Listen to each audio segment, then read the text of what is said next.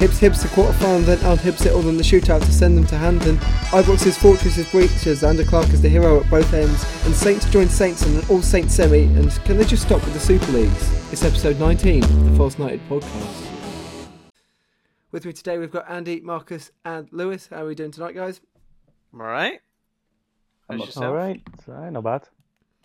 So we'll start this week's podcast at Easter Road, in the Scottish Cup quarterfinals. We're after a 2-2 draw. Hibs advanced on penalties. Marcus, Lewis, do you want to take this one? Yeah. I want to apologise for my drunkenness on the last podcast. Your antics.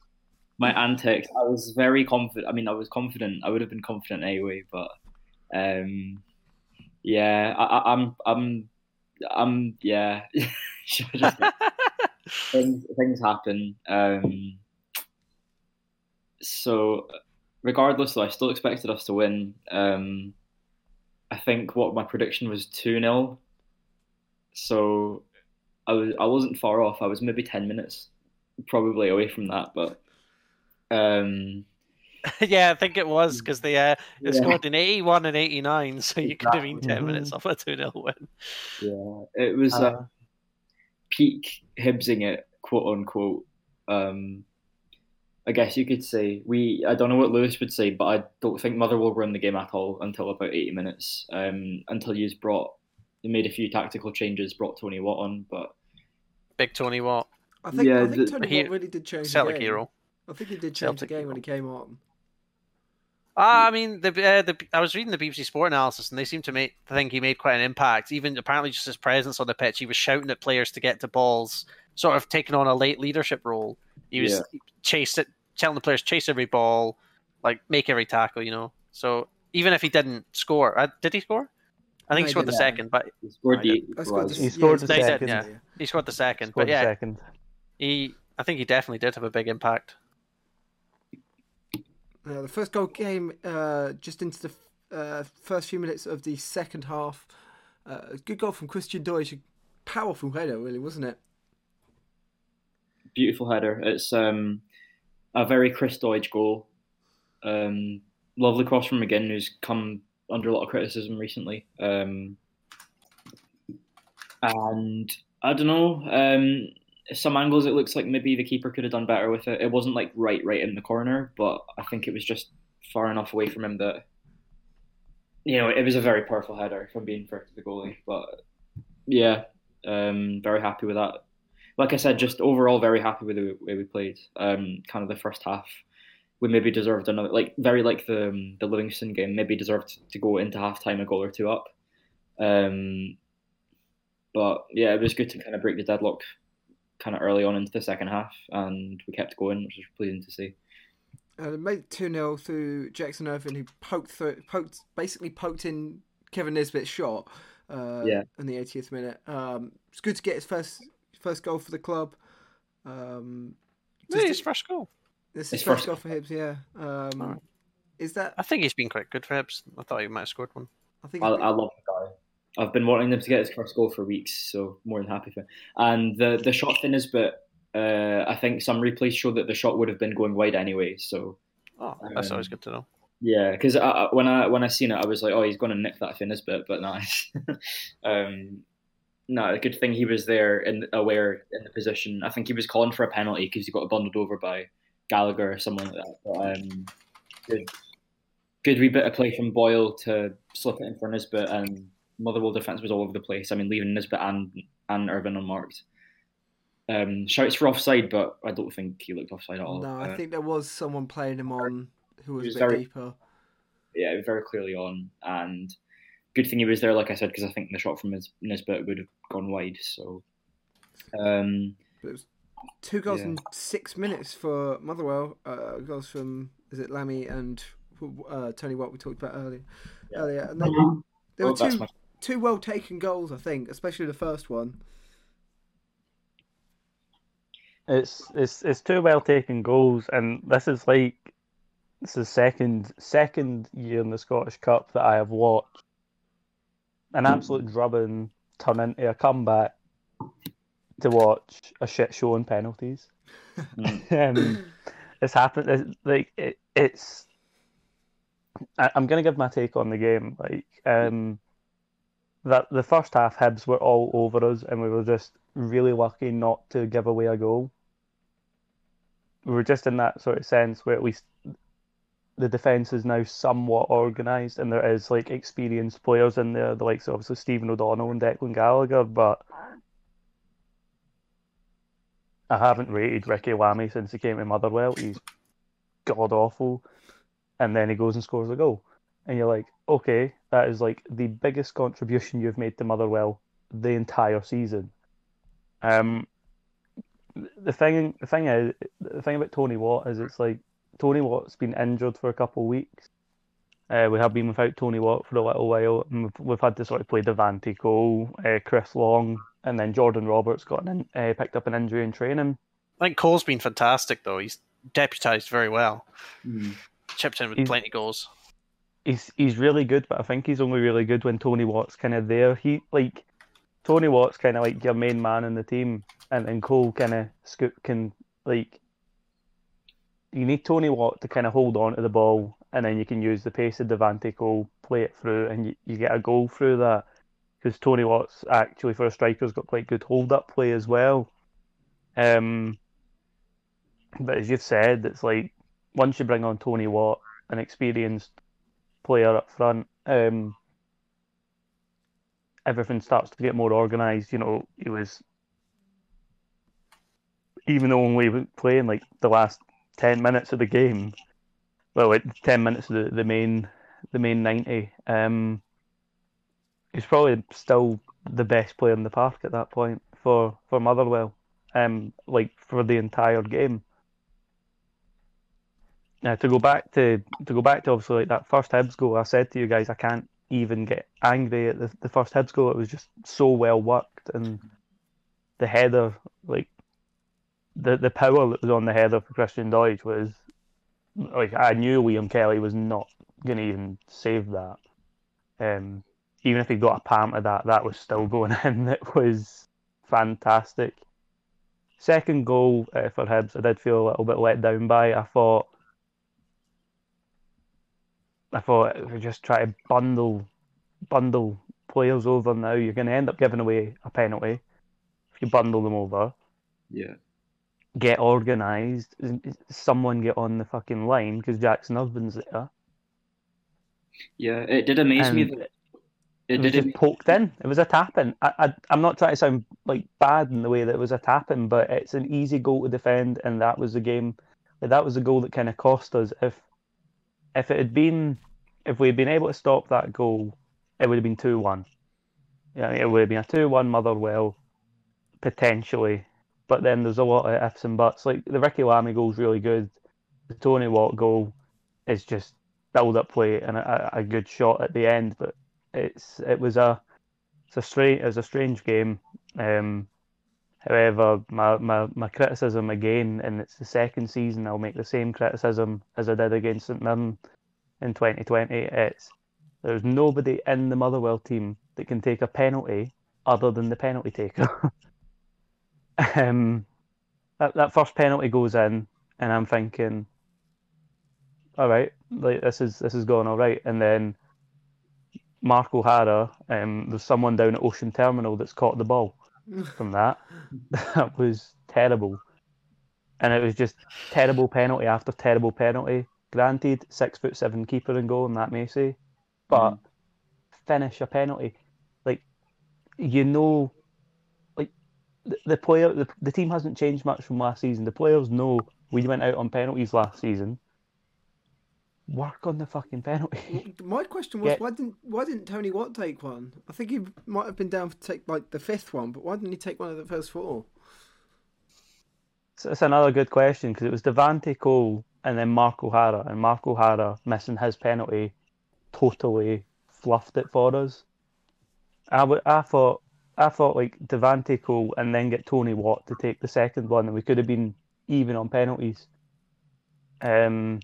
Obviously, I mean, granted, Mark O'Hara's like a midfielder sort of style, so it's maybe that way, like, let's keep the striker to the end in case it's like 3-4 to us, and then we can put the fifth one in, and that's it sort of done. But I don't know. I really don't know what was going on at that point. I don't know if it was we wanted to have an attacker at the start, like a forward at the start and a forward at the end, so that there was a forward still there to try and kill the shootout off. But I don't understand it. Like that's the credit to Hibs, is it's like no matter who stepped up to take a penalty, and that the penalty was going in. Unless it was Nisbet. Unless it was given Nisbet. But like every other player that stepped up there was finishing a penalty. Like Martin Boyle finished his. The Deutsch took one, eh? No. Boyle, Hallberg, McGinn, and Nisbet and Porteous. So that's so Porteous scored the winner. Aye. So I know Porteous scored the winner. So that, like, there's a point. Half the people that were taking the penalties for Hibs were fucking defenders. I know. Porteous has never taken a penalty in his like professional career as well. Even in training, apparently, he said. So like that's why was he on fifth then? I mean, it was. But when you look at it like that, it's embarrassing for Motherwell to go out on penalties like that. When you had two attackers in that, you could have had in the 5 penalty takers that could have gave a game, and you've got midfielders there who, in a game, we know Marco Hara can score a goal. Why can you know that but can't score a fucking penalty? We're like the Man City of football in Scotland, not in terms of money, but just in terms of no one in the team can finish a penalty. They've rotated it all season. They got like Gundogan taking it, Aguero, Jesus, De Bruyne. They should just stick Ederson on penalties for the fun of it. I think we should stick Liam Kelly on penalties for the rest of the season at this point. It's just but I mean that's my 2 cents on the game. I'm not going to go any further than that. All credit to Hibs. I cannot fault it. We came back into it, and at the end of the day, it was a proper cup tie. Right. And looking at it now, with who's left in the cup, like Hibs have got a good run. You've only got to get past St Johnstone. Sorry, not St Johnstone. You've only got to get past Dundee United. And then one of the Saints in the final. And one of the Saints in the final. So, granted, St Johnstone have done you dirty this season. Yeah. At Hampden, but Hibs do have a good run for the Scottish Cup. We do. My final thoughts on the game. I agree. I think I agree with a lot of what you said. I was really impressed with Motherwell the last 10 minutes. Don't get me wrong, but I think it's worrying how not just that time this season, but other times where we've dominated games for the most part up to the 60th, 70th, 80th in this case minute, and we just throw it away. We switch off for a second, and the other team finds it so easy to get back into the game. The Celtic game at Easter Road is another example. I don't think Celtic were in the match at all that game, but all it needed was a 10-minute spell to get 2 goals. All Motherwell needed was a 10-minute spell. It seems Hibs struggle with switching off late in the game. They think job done, Absolutely. But instead of sitting back, acting like it's job done, the players just seem to lose focus. And another thing is they're thinking about what they're putting on for tea, you know? Yeah. And it's happened all season. And another thing is Jack Ross didn't really make any subs. He brought Andre Wright. But, like, where's... I don't know, like, he could have... Someone like Cadden or McGregor or somebody who's going to see out a game better. I mean, if we've got McGregor in the defence for those 2 goals, they're both goals from... so let me think. First one was a corner, second one was Donald Cross. Yeah, Jack Ross didn't bring on anybody until the 102nd minute. In my opinion, if McGregor's there, he's got a lot better chance of heading it away than any other player in the squad. Porteous is a good header of the ball. I mean, Deutsch can be good defensively as well, but it's a different type of game plan where you need different players for. It's obvious that having played the league, the 3 games, you know, the Livingston game midweek and then the cup game the week before, we were knackered. I mean, you could see it. Boyle, the likes of Boyle and Jackson Irvine and Newell were really struggling about, and I think that contributed it to a lot, or to a big degree. And I think probably, in my opinion, obviously, probably other people can have other ideas, and it may not necessarily be this. But I think what it comes down to is that the reason we struggled in December was that we don't have a big squad. We rely on the same starting 11 more often than not. The only changes we've made recently to the first team squad has been switching around Cadden, and now Cadden's injured, so we've had to play Boyle in the right wing back role, and switching out Macy from Marciano because Macy's our cup goalie. And it's like, yeah, when you have games coming thick and fast like they have the past week, like they did in December, you're going to struggle. So I think it's going to be a big effort in the summer to strengthen the squad and have, in all honesty, better quality depth players than Dre Wright to come on because, as much as I want players to do on the come for Hibs, I've not seen anything from Dre Wright all season, bar a one really good cross at Hamilton away and a goal against Rangers. It doesn't make a season for you as a Hibs player, so it's really worrying. But on the other hand, something we have done the past 3 weeks is really, really put our stamp on games, right? So before we were winning, and we were getting criticised a lot for winning methodically, as you know, got like kind of thing. Exactly, like kind of playing really conservative, maybe hitting the other team on the break and then shutting up shop, and we might win, you know. But I think the last few games, what you've seen is, especially the Livingston game in the first half, and also the first kind of 60, 70 minutes of the Motherwell game, is Hibs really bringing the game to the other team. And it's something that we've started to do a lot more the past kind of few weeks. And I think it's come down to the squad have had the whole season to play with each other. And it's also just probably Jack Ross gaining confidence in his players as well, giving them the freedom to go forward when they need to. And it's making, you know, like I say, the challenge is bringing in depth in the summer, but I'm really confident for next season that we can continue. Granted, we don't lose too many of our key players, but and it's also making me kind of confident for the end of the season in terms of our chances for the cup. St Johnstone, I mean, yeah, the whole thing with the cup, and we've been here before. I mean, I got a bit excited, maybe thinking we were the favourites last time, but yeah, I mean, at most we're 2 games of football away from a cup, and that's it. I'm not, you know, at the least it's 180 minutes from a trophy, and quite a big one as well. And like St Johnstone are a good team. Like I'd argue that they're the favourites because the media and the wider football community in Scotland will expect us to Hibs it, quote unquote, which I don't think, like I've said before, is a term that I don't agree in its use anymore. The miserable Jambos will be hoping you Hibs it. No, it's St Johnstone will be the favourites because they've won a cup this season and they're hot in form. They've only lost at 1 game out of their last 20, but at the same time, we've got them in the next league game. I think that'll be a dress rehearsal for the final. In all honesty, obviously Dundee United are there, but I think the only team I fear at the last 4 is St Johnstone. I'm quite confident beating St Mirren or Dundee United, but St Johnstone's the one I kind of, especially in a final, would be very tricky. But if we can get a good win over them Easter on Saturday, probably lifts us up and says, you know, we can beat these lot. So yeah, that's just it. Moving on to the St Johnstone game, it was a 1-1 draw with Rangers. Obviously, Carl's not here to talk about it, but it was a relatively quiet game, I guess, from both sides up until late into extra time. Yeah. When Tavernier headed home to give Rangers the lead, and you'd think that'd be that.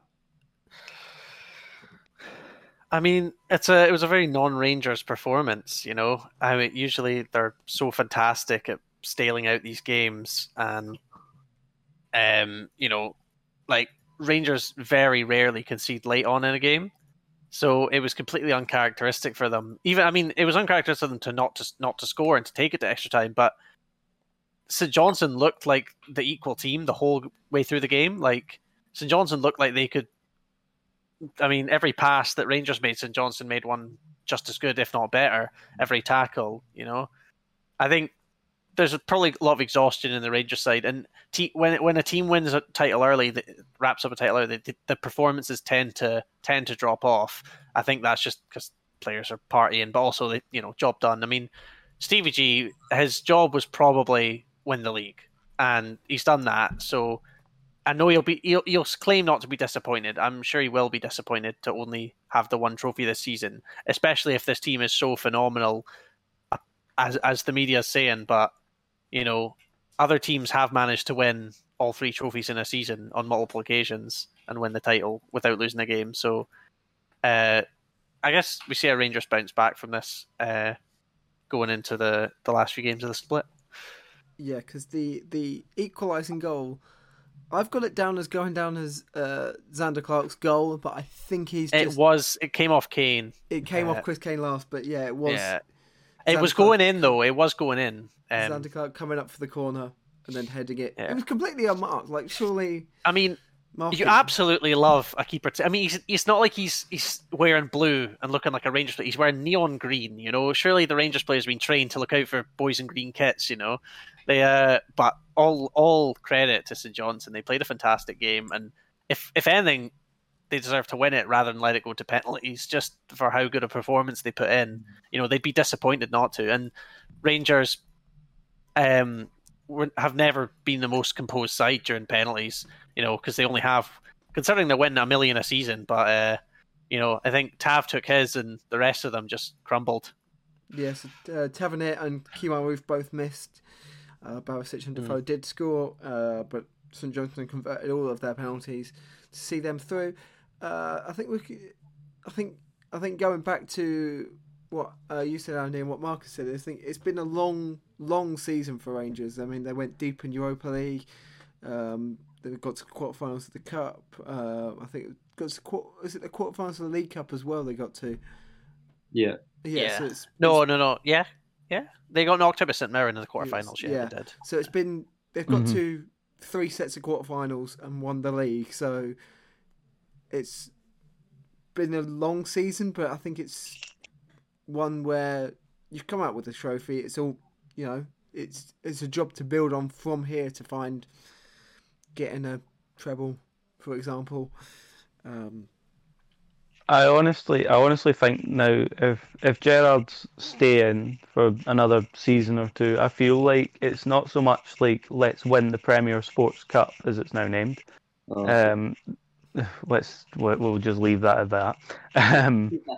The Scottish Cup, for him, it's probably win the league and get Rangers as far as you can in the Europa League, Champions League.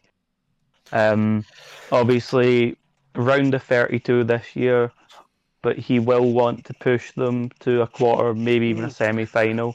I do not think like a Scottish team, like either of the Old Firm teams, are good enough to get to a European final. That is no disrespect to either team, but no. In the last 10, I mean, the last time a Scottish club reached the European final was Rangers in 2008, Celtic 4 years prior.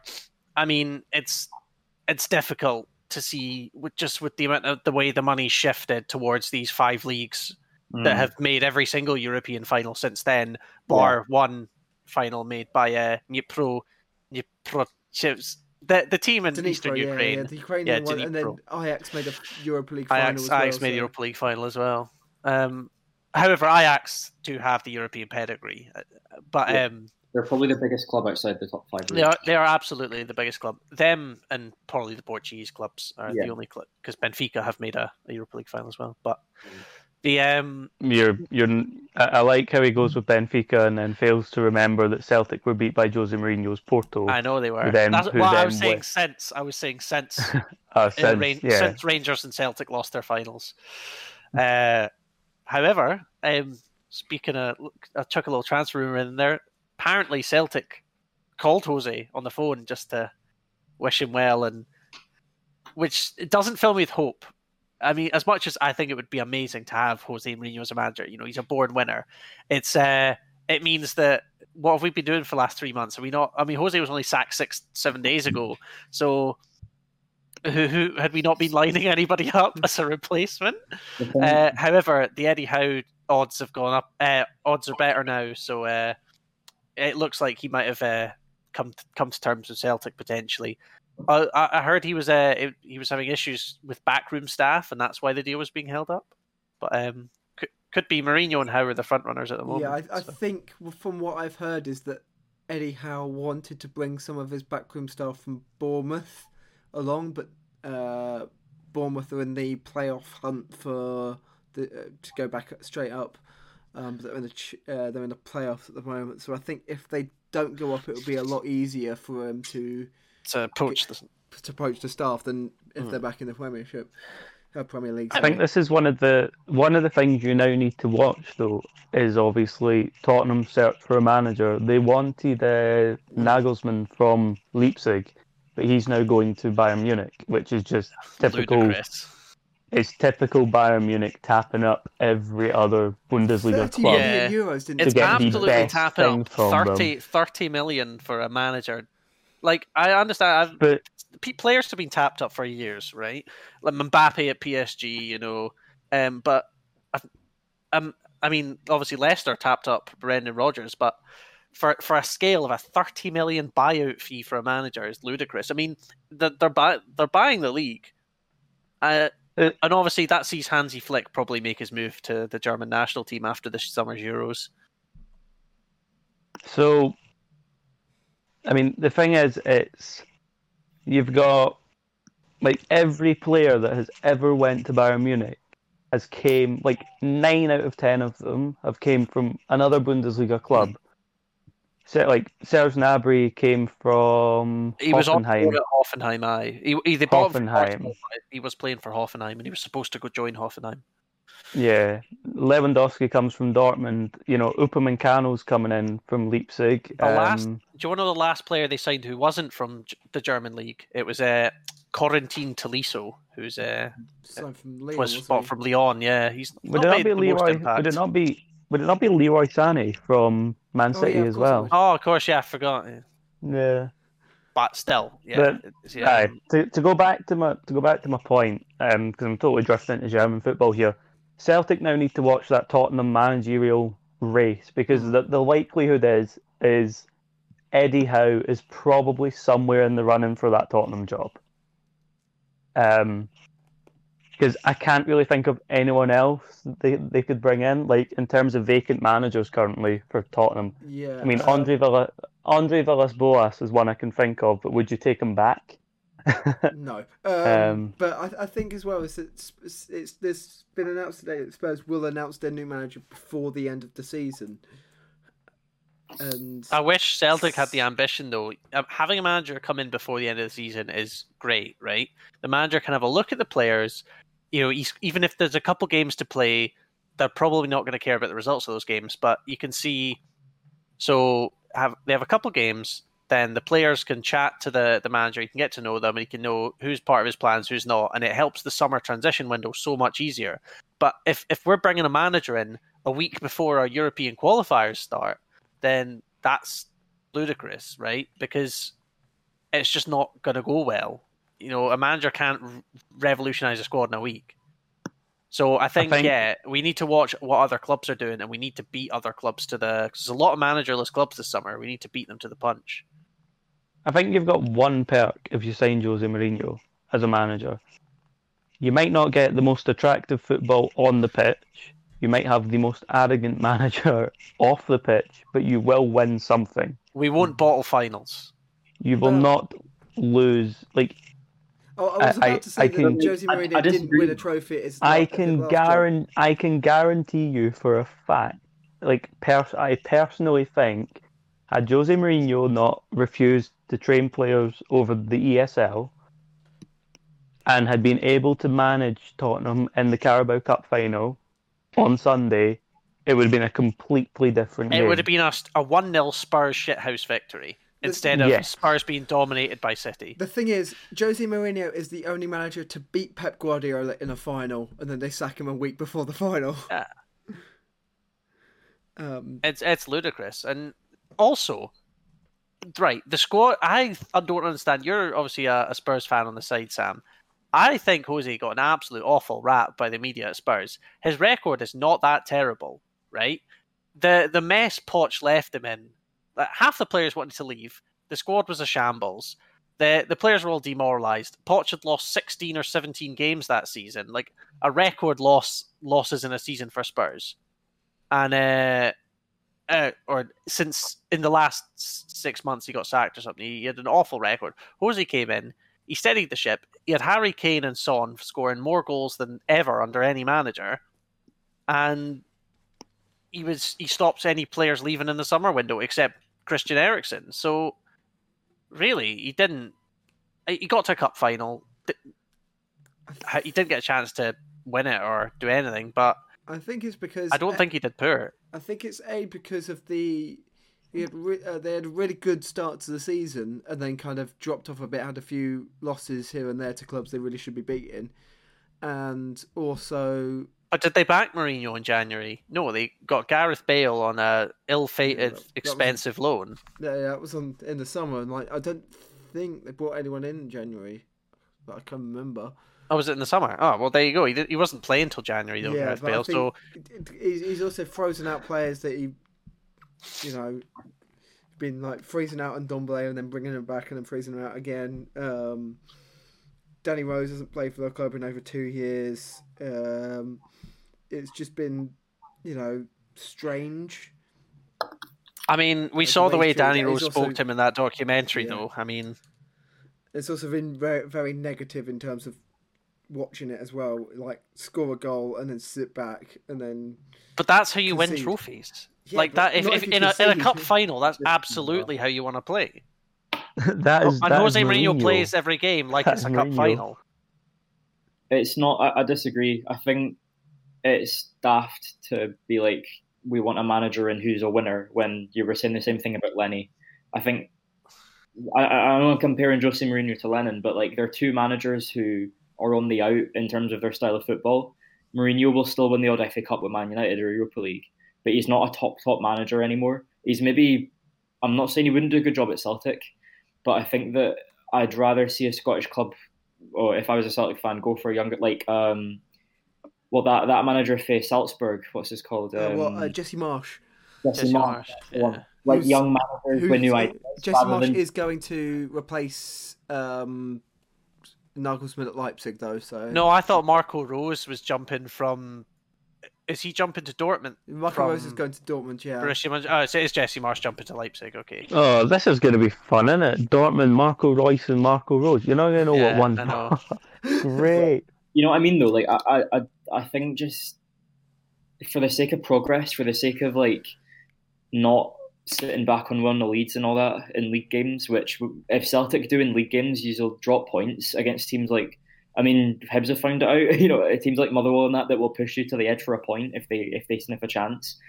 I don't see that style of football belonging in football, or Jose style. Like I said, these are managers that are getting a bit dated, and he got Son and Kane working really well. Yeah, but were Spurs up the table? No, they were just kind of outside the top 4 or top 6. So that's my 2 pence on it, I guess. But I just wanna throw a spanner in the works here, right? In terms of Spurs, right? Spurs don't have a top 4 squad though, so it's not surprised they weren't in the top 4. Right, it's not surprising. With the exception of Harry Kane and Son Heung-min, the team is pretty, no offense, Sam, but it's pretty dire. Yeah, Leicester and West Ham have just as good squads. Yeah, and they are actually playing to the ability of their squads. Yeah, I'd say you've got Son and Kane, maybe Lloris. He's got the odd mistake in him as well, but those are the. Oh, he was fantastic against City though. Lloris kept it at 1-0. It would have been 4-0 if he hadn't. Yeah, those are the 3 world-class players that Spurs have, and the rest of them are just, they're Premier League players. They're good players, but they're not top 4 Champions League knockout stage players. But as a Celtic fan, I obviously want another project manager, and no, I don't think Mourinho's a project manager. But if the board want to go for a steady the ship manager, why not? I think is steady the ship catching up with Rangers, because Rangers are miles ahead now. Is a steady the ship manager like Jose? So a steady the ship manager will win us 1 or 2 trophies a season, maybe not the league, right? But a project manager is not going to win us the league in his first season, and could potentially. So Jose Mourinho could probably get us a deep run in Europe, hopefully, right? Then, But yeah, but say we get Eddie Howe. I don't think he'll keep us competitive. He might improve every player in our squad, but he'll turf a bunch out, bring a bunch in, and we'll have to wait 3 years to see the effect, right? Well, it'll be like Gerrard at Rangers. It's taken them three seasons to see Gerrard get the players playing how he wants. Wouldn't you rather that though? Because if you get a steady, like I say, you'll get your short-term success. But what if Rangers climb further ahead in that time? But then, we're always 3 seasons behind chasing. If you get in Mourinho and it's a steady the ship kind of situation, aren't you back to square one once he leaves? And there's a situation like he has had at other clubs. Lennon was supposed to be a steady the ship 1 year rolling contract, so they were supposed to, after that season he came in to replace Rodgers, right? They were supposed to see how the players liked him, see how he's performing, look at the results, look at the stats. Was he playing negative football? And they were supposed to not offer him a new contract if he was subpar. And they were also supposed to ask the fans. They didn't. They just gave him an extra year on his contract. In fact, they gave him an extra 2 years. Nobody wanted that. A lot of the players didn't want Lennon to have the 2 years. Like a lot of the foreign players, obviously your Callum McGregors, your James Forrest, your Ryan Christies were loving it. But I mean, it was a lot of the players didn't want to see him get an extra year in his contract. And I don't think that Celtic will make that mistake again. I think they will go for a project manager. I just think it's too late. They should have, if they wanted a project manager, they should have had one lined up when they sacked Lennon. Already, yeah. If you're going for a steady the ship manager, you've sacked a manager because your results are poor and you see who's available, right? If you're going for a project manager, you wait till have that manager ready to sign the paper, then you sack your manager. You don't go for an interim manager for about 3 months now. Since February. Kennedy. Yeah, I mean, at this point, John Kennedy will just get given the job, won't he? And for being I guess that's the worry. Exactly, that's the worry. And then that's somehow worse. Like that's instead of going back to square one, that's like square -2. Yeah. Oh well. Going back to the Scottish Cup, there's 2 games we didn't cover. 3-0 win for Dundee United over Aberdeen. Impressive performance, especially from Mark McNulty, who got 2 goals. And they do face Hibs in the semi-final. Will Mark McNulty haunt his former club? No. Okay, that was decisive. That was. Yeah. Aberdeen were very poor, and that's all I can really say about it. Dundee United looked impressive. They actually came out and had a go at it. But Aberdeen were really poor. Like,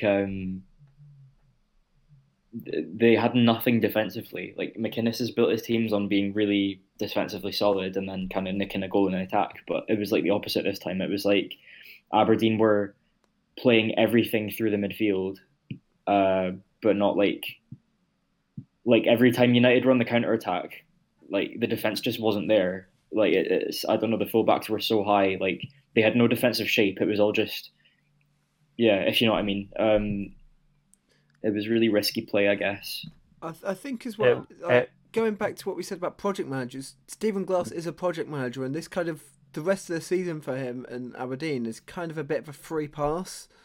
I mean, fans won't be worried about the poor results from Stephen Glass because they know that this season's a write-off, right? No, yeah. They're probably 4th. But thing is, I would much rather be in Aberdeen's position than Celtic's right now. And I know Aberdeen got a manager in. Aberdeen, I know that was a very poor result against Dundee. But Dundee, I'm happy to see Dundee scoring goals. Dundee United. But it's a weird one because I think Stephen Glass could do okay. He's definitely taken away that negative style of football that McInnes had, but also he's not at a window to bring in players that he thinks will work to his system or anything. So time will tell with him. I don't think. I think Aberdeen will persist with him because he's quite a big acquisition. So I don't see him getting sacked early in the season if results are poor. I think Aberdeen will persist. Absolutely, no. I'm not disputing that it's going to be a process with him. I was just more focused on for now. It doesn't look good at all. But I think give him a transfer window or 2. Give him a chance over pre-season to get his style of play nailed down into the players, and I think they'll be good. They'll be good to go for next season. I think I think it was a result that we didn't expect to see coming, Probably not. Yeah, but you're right. it's a result that for Aberdeen probably was coming. Yeah. The situation is like, as you have said, Derek McInnes had very boring football. They brought in Glass, but Glass has came in at a time of the season where there's not really enough time to put your own tactics into play before the season wraps up. The grace that Aberdeen have is that obviously he was the head coach of the Atlanta United reserves. Yes. I don't And know if it was the he reserve. also had a stint as the manager of the head team when one of the, I want to say the It was Frank de before- Boer or Ron Yeah, de it Boer. was when Frank de Boer. Frank de Boer was sacked, and then Stephen Stephen Glass Glass came throughout the in. rest of the season as interim. And then He had now 4 they've got- wins from his last 8 games. 4 wins from his 8 games in charge of the senior team, which isn't a terrible record. 50% win rate in the MLS So when you're drafted in isn't a terrible rate, and that's the only thing we can really judge him off. I mean, looking on it, and maybe I don't think Aberdeen have the funds for it, but you could maybe then say, well, he's got contacts at Atlanta United, so Yeah. Well, the They club, have the been club as linked. well Can you- are linked Ronald with Fernandez, Atlanta you United, aren't they? tap- So Well, I know they brought in. Did they not bring in someone early on this season from Atlanta, like on a loan? No, one of the Aberdeen players went to Atlanta on a loan, I think. I'm sure they brought someone in. I can't remember, but again, they've got this loan system. But if they had enough fight in them, they could easily go in and take a player from them that will make a difference in the Aberdeen squad.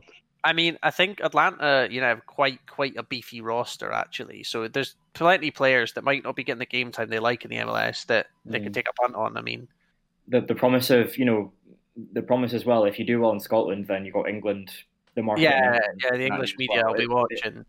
Very appealing, probably to a lot of American players over there. So I mean, Aberdeen players have actually made a lot of moves down south recently. McKenna. So it's so the player you're thinking of is Jenny. Ronald Hernandez, who went on loan from Aberdeen to Atlanta United. That's what I thought. See, He came originally from Atlanta, I'm pretty sure, to Aberdeen. Did he According move to this, he came from Norway. Oh, did he? Originally, Really? yeah.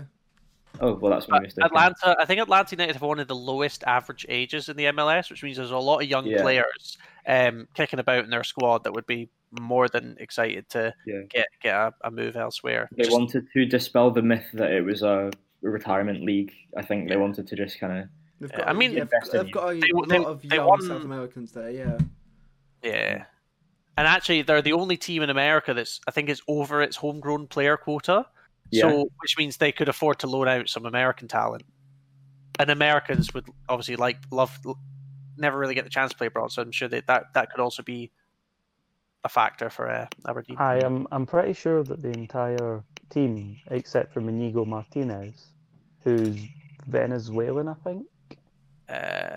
Yeah. They've got a couple of Argentines as well. But I think that's it. I'm just going to check Inigo Martinez. Yeah, I know they've got Brad Guzan in goal. I know that for sure. St Mirren knocked out Cali Thistle, right? That's the game. Martinez not Spanish. He was at Sociedad. Inigo Martinez is the centre back. It's Josep Martinez. Yeah, Josep Martinez is Venezuelan. He used to play at Torino. He's been quite good. Who's that? Atlanta United. There we go. Let's pick up their last. It's been a real international podcast. This. Yeah, so we're coming in America. We're coming Germany. Yes, in the last game, which was in the CONCACAF Champions League, they had Americans. So they had Guzan, Hindman, who was at Hibs for a while. Why is it? Oh, never mind. There are a few players like got Americans. They've got there's a lot of South Americans. So Ezequiel Barco, Jürgen Damm is a Mexican. Marcelino Moreno, who is Argentine as well. So there's a lot of South American talent that could be poached by Aberdeen. But in the last quarter final, it was a 3-3 draw between Killy and St Mirren. All right. Yeah, it was. The 2 goals in extra time were both penalties actually. So practice for the penalty shootout, and it was possibly the highest quality game of the. Actually, it was the one I watched, but it was. I would. You could say that, but the first goal for St Mirren, scored by Ilkay Durmus, was just parried into Doyle's own net. By himself. So, I mean, it was a real Scottish football game. I mean, 33 fouls committed in this game, right? Yeah. It was. I think I read something that it was a quarter final record for the Scottish Cup. 33 fouls. But no red cards, so the tackle quality must have been quite high. Just the 6 yellows though. No offsides. But the game, there was, I mean, both teams went out to kill. They were just, it was real end-to-end stuff. They were just at each other's boxes the whole time, and it was just an entertaining game to watch. I think it's just the promise it showcased Scottish football. But yeah, I think both teams were gunning for a good cup run. Yeah, so the promise of being in the semi-finals without our Rangers there probably did it, is why it was probably so end-to-end. And I think out of all the semi-finals, those were the two tightest teams in terms of quality. Because the favourites would have been, for the other games, Hibs, Aberdeen and Rangers, respectively. So, either this was so tight, like you couldn't have really called it, I guess. And then obviously plus the fact Rangers are out, like I said, it made it a really exciting game. Yes. It was Dermot who opened the score for St Mirren, then Rossi and Kilty with 2 goals just before half-time to put Kelly in front at the break. Shaughnessy equalised the scores 5 minutes before the 90-minute mark, and then 2 penalties in extra time. The first one given away by Carl McAllister, and then the second one given away by the Kelly keeper, who again had a poor game, letting in that first goal and then giving away the penalty for the equaliser in the 119th minute for St Mirren from the spot. And then, even though McAllister did give away that penalty that put Kelly 3-2 up, he did score the winning penalty for St Mirren, which I think is a nice little story there. Roy McKenzie's penalty was the only one that was missed. It's actually quite a high quality penalty shootout. It was unlike the Rangers shootout and the Hibs shootouts. It was a better standard. I do love a penalty shootout when you get through the ranks. Everyone gets 5 penalties, but sometimes you get you've scored all 5 and you get the defenders and the keepers taking it. I think the best penalty shootout, or I guess the worst penalty shootout I've ever watched, was Italy Germany in the 2016 Euros. 2016, yeah. The Simone Zaza's tiki-taka nonsense. I think Neuer took like the second penalty for Germany, I think, in that one as well. He did, and he missed it by a mile. Which is crazy. But that sets up the 2 semi-finals. So it'll be Hibs versus Dundee United and St Mirren versus St Johnstone in the first Scottish Cup set of semis without the Old Firm since 2005-06. And it also marks the first time in Scottish football history that no Old Firm team has made the semi-finals of either the Scottish Cup or the League Cup in the same season. If Celtic wanted a cup final this season, they should have called themselves Saint Celtic. Because, I mean, St Johnstone could make both finals, or St Mirren and St Johnstone could win the double this season, which is an incredible achievement. I mean, the second most successful team of the decade. Yeah, of course.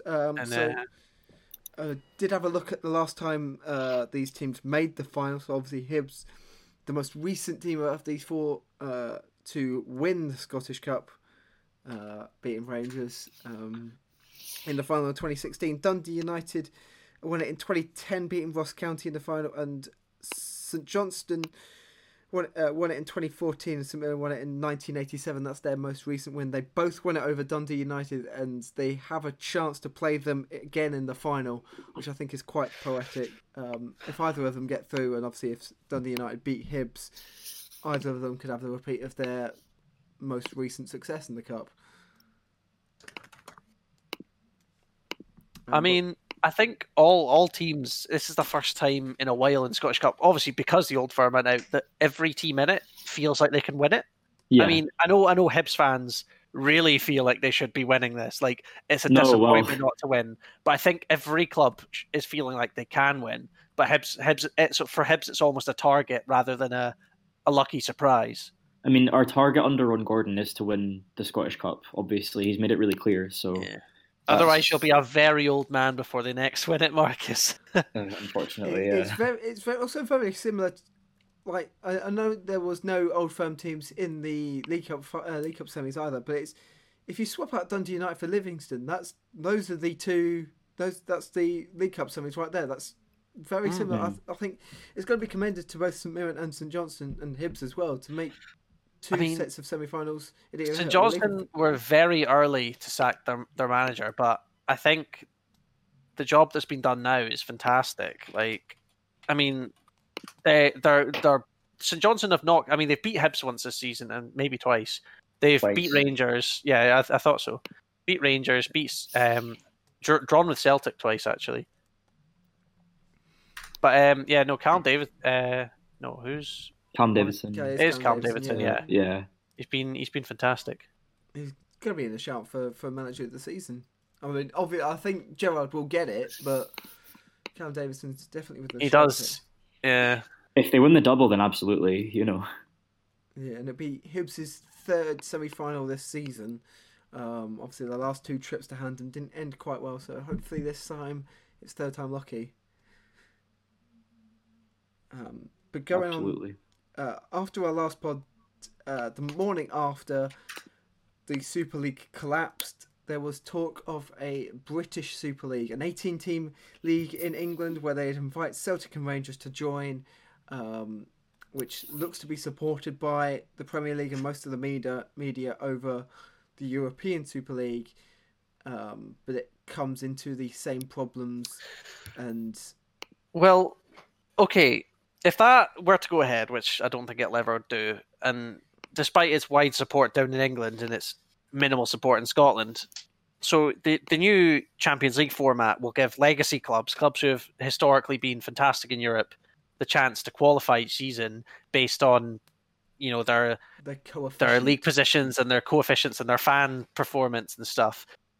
If Celtic and Rangers were dumped into the Premier League, could we steal their free spot? So obviously I don't expect Celtic and Rangers to get a European place if they went into England, but could we get the legacy spot over, say, Arsenal or Spurs?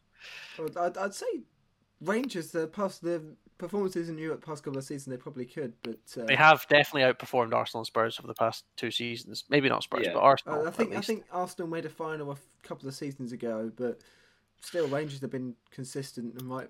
Arsenal again in the semis this season as well, I think. Of course, Spurs and Arsenal got to a Champions League and Europa League respectively in the same season. Yeah, but I don't know. I mean, it would be interesting. I mean, they always talk every 5 years or 10 years. They go on about it. They stopped for a while when Rangers ceased to exist briefly, but it's great. I can put in all the Rangers or deed jokes in because Kyle's not here.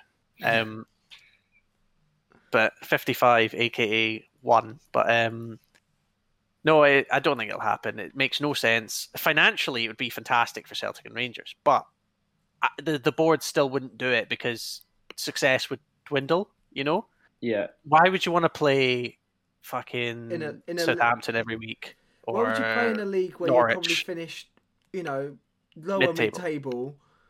Mm-hmm. Or would you rather win the league by miles and win the Premier Sports Trophy? But you'd get a much better chance of getting in Europe. However, you'd be a lower seed, so you'd have a tougher time in Europe, but there's an easier chance to get to Europe. And I think because Celtic and Rangers, I think if Hibs had a squad as good as Celtic and Rangers do at the moment, or as good as Rangers, say Hibs were as good as Rangers this season, I wouldn't actually see them turning it down because then they know they could compete in England and they'd get far more money and they would then surpass both old firm clubs with the money. So obviously I can't speak for Hibs because I'm not Highby, but Aberdeen would because they're spineless.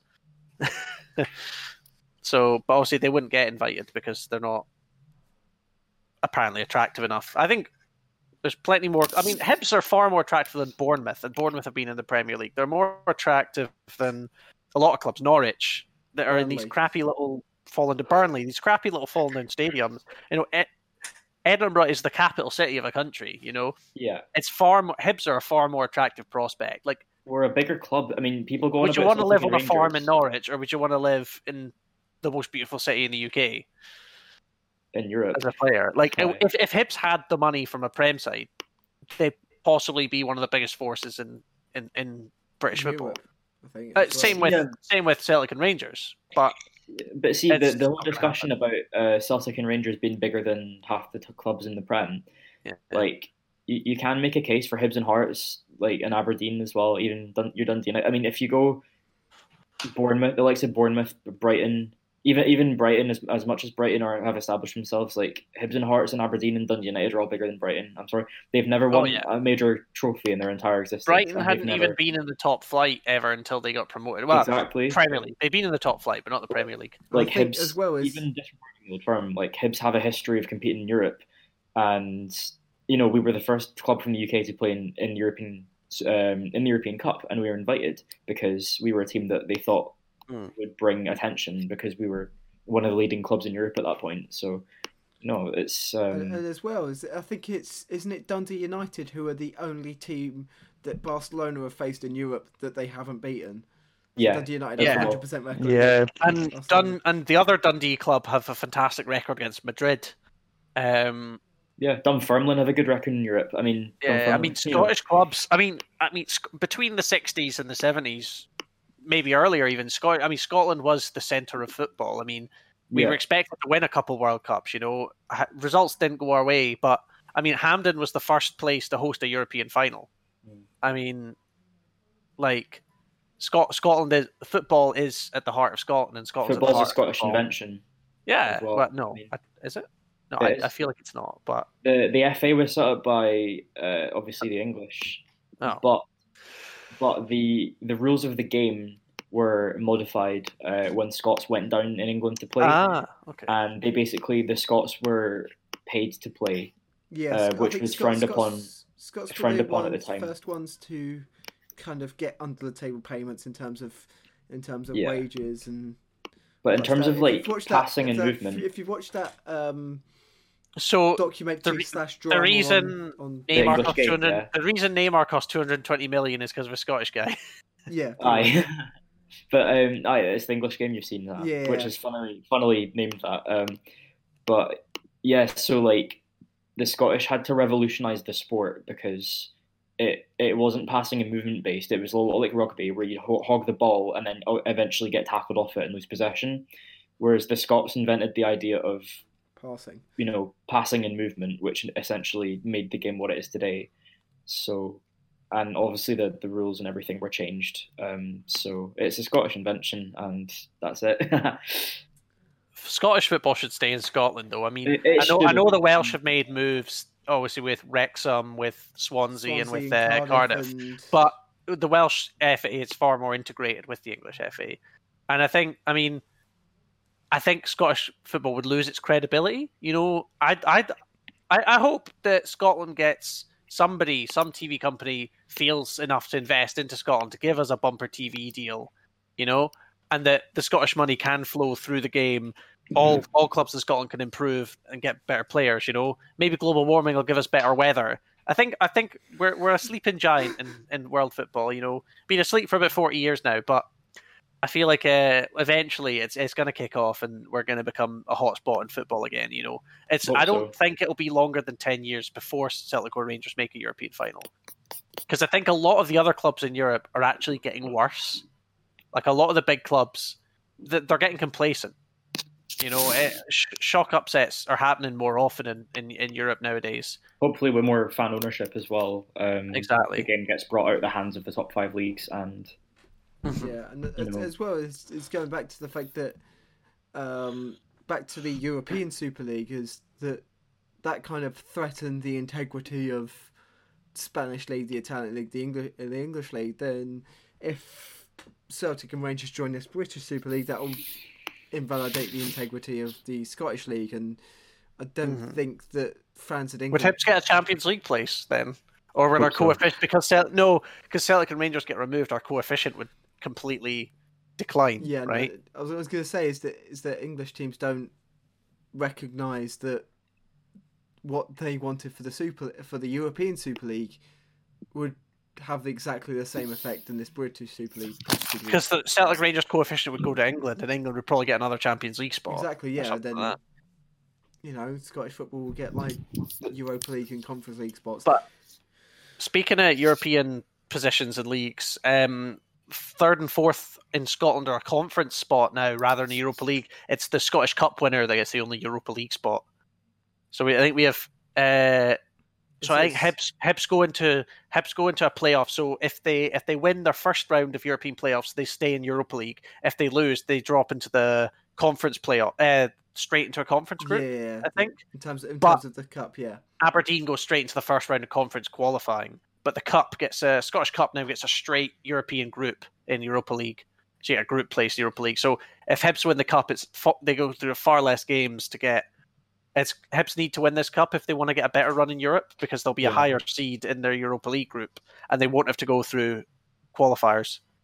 So I think they should definitely put all their eggs in the cup basket, because absolutely, yeah. Even if Aberdeen jump above you, winning the cup would be better for you. Yeah, because getting straight third into the Europa League groups, I think, would be a massive achievement for any of the four clubs. Because you could potentially get Europe, which Celtic and Rangers couldn't, because Celtic and Rangers could bollock their qualifiers, right? Yeah, and Champions League qualifiers, yeah. And Hibs could get, if Hibs won the cup, they get a straight Europa League group, which means Hibs could be flying the flag for Scotland and Europe. So finishing third and fourth now doesn't actually matter. It's winning the cup is far better. Yeah. But then we could also, in theory, say Hamilton could win the Scottish Cup, get relegated. We could have a Scottish Championship side representing us in Europe. Oh dear.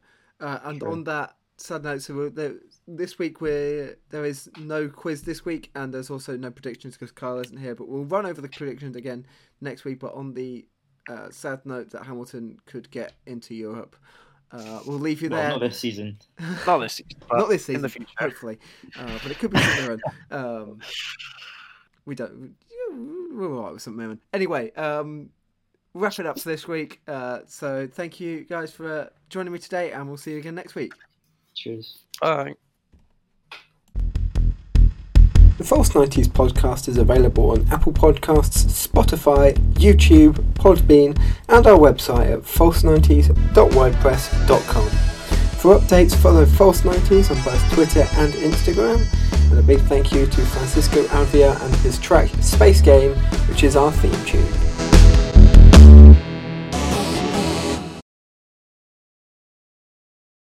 Hibs the quarterfinal, then Hibs it all in the shootout to send their way to Start again. Hibs the quarterfinal, then Hibs it all in the shootout to send them to Hampden. Ibrox is Should we do that again? Because I was speaking over you for the intro.